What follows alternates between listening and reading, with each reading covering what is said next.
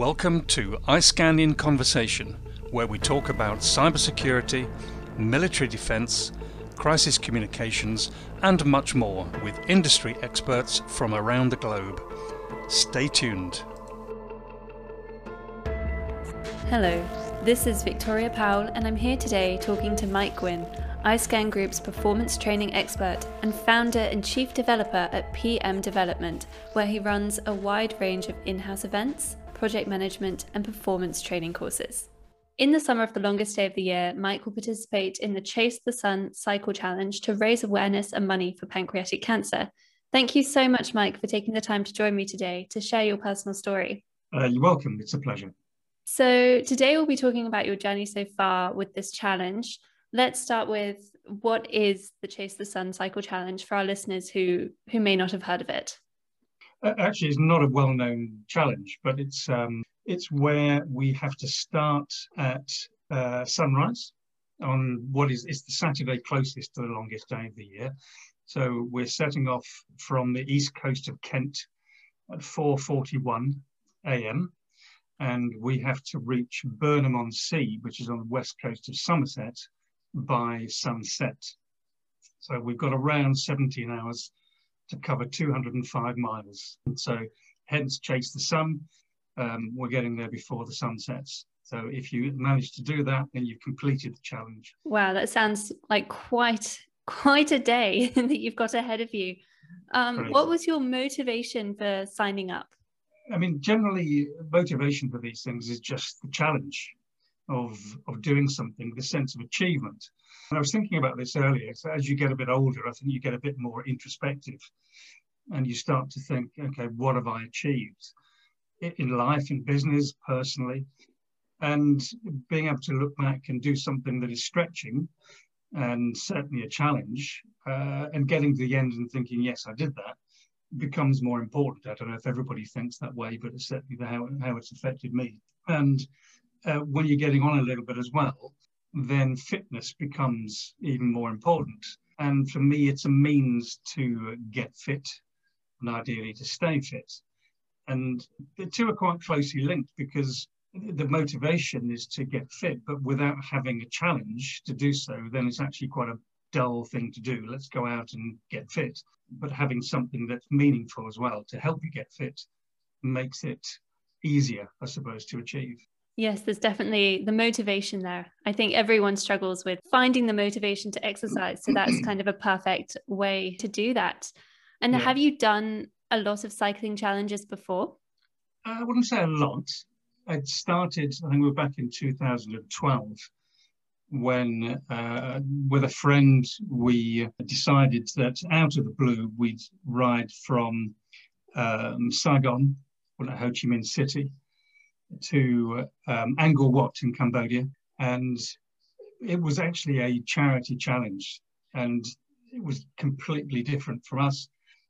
Something that, I mean, he was a cyclist, but he hadn't been to Asia. So for both of us, there was something very new.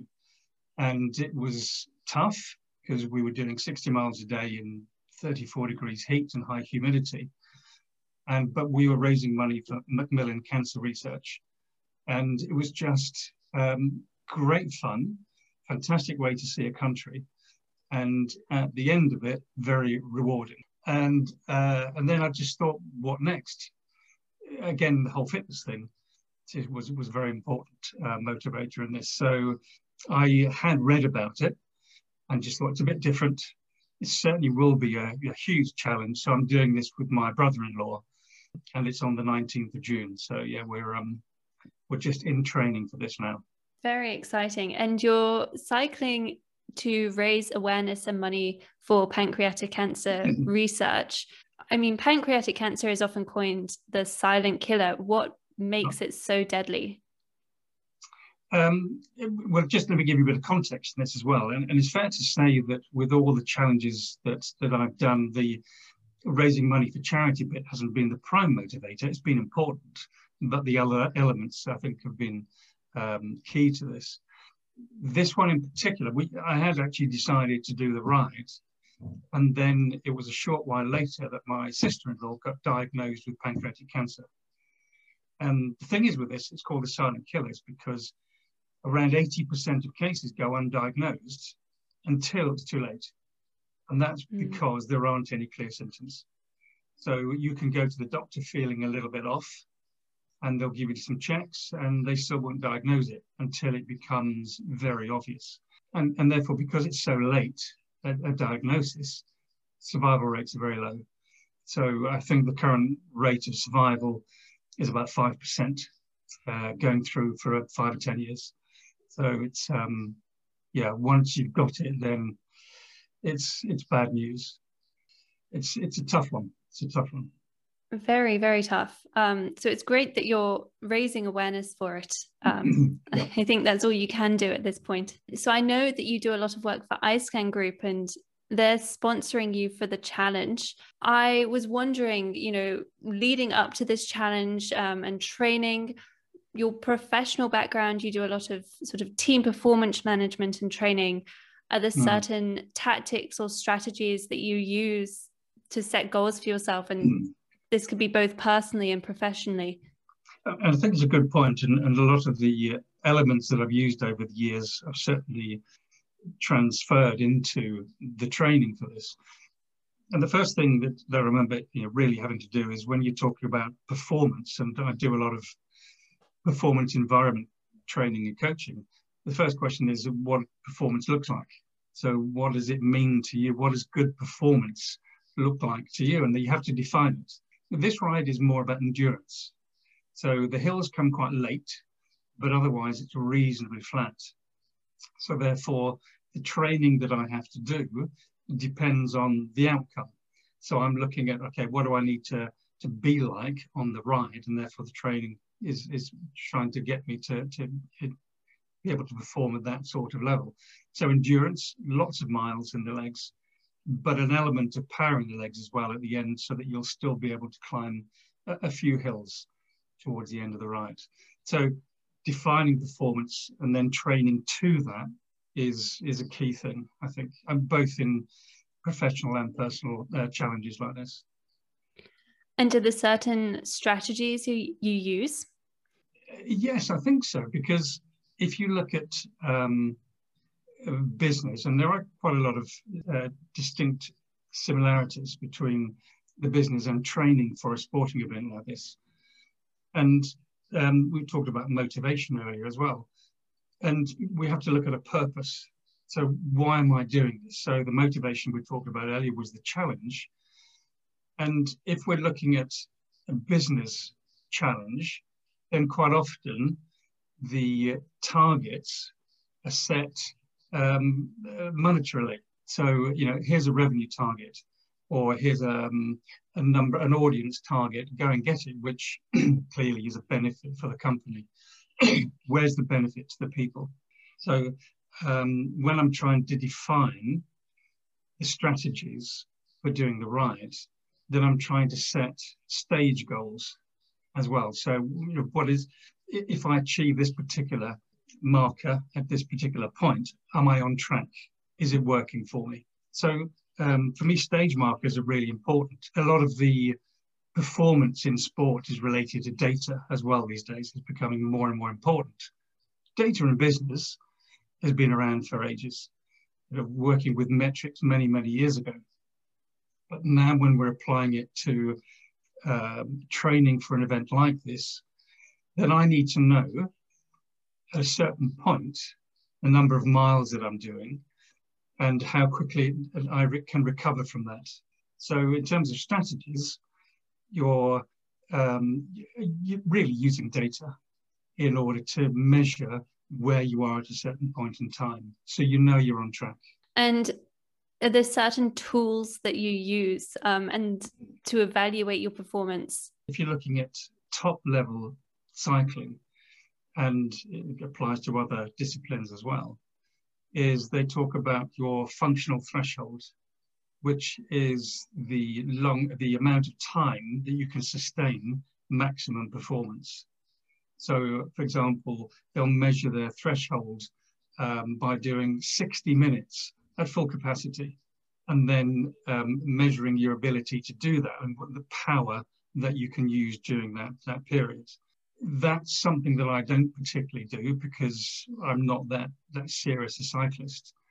But the next best for me is the amount of work I can do in a certain amount of time.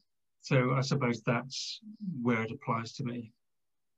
And I guess that could also be then translated into sort of more professional lives as well, in terms of team performance and helping manage that and tracking people's efficiency. Yes, I think so. And performance is fleeting. You can be performing one day and not the next. But it's identifying those things that make you perform at a meaningful level. And it's been said many times, but an MD who said to me many years ago, said that whatever has got you where you are today is not enough to keep you there, which means that we're constantly looking to improve. And if we're looking for the next thing, if we're looking for the next level, pushing ourselves out of our comfort zones, which is very, very important. It means you're progressing. And as people, both in business and in a lot of these sporting senses, we feel as though we'd like to make progress. And if you look at why people leave their jobs, leave companies, often it's because they feel as though they're not making progress in the job that they're doing. So defining that path, defining your progress, pushing yourself out of your comfort zone. And once you do that, your abilities expand, then your confidence grows. So there's that whole looking to push the boundaries becomes increasingly important. And it applies both to business and also to personal life. How has data analytics changed the way in which we measure performance in many industries? Well, I think data within a commercial environment has been around for quite a long time. I mean, we've been operating with metrics, which is conversion rates, number of customers that you need to show an interest to make a sale, etc., etc. It's very important in sport, becoming increasingly important in sport. So there are some very successful analytical companies that are looking at football, tennis, rugby, golf. What is it that makes a successful player? What do they need to do? And certainly looking, there's a company that's being very innovative within the football world, managers of very senior Premier League teams perhaps, to analyse not just how a player performs, but how they fit within that team as well. So looking at fit and performance together are very important in business also. So when you're recruiting, for example, yes, somebody may have great numbers, great success behind them, but are they going to fit within a team? And there's now more study being done and more data being used to assess somebody's fit within the ethos of the company in general and a team in particular. So I think that's where a lot of the progress is being made. Thank you for listening to iScan in Conversation. If you want to know more about today's topic, check out iscangroup.com. Follow us on LinkedIn and Twitter and hit the subscribe button.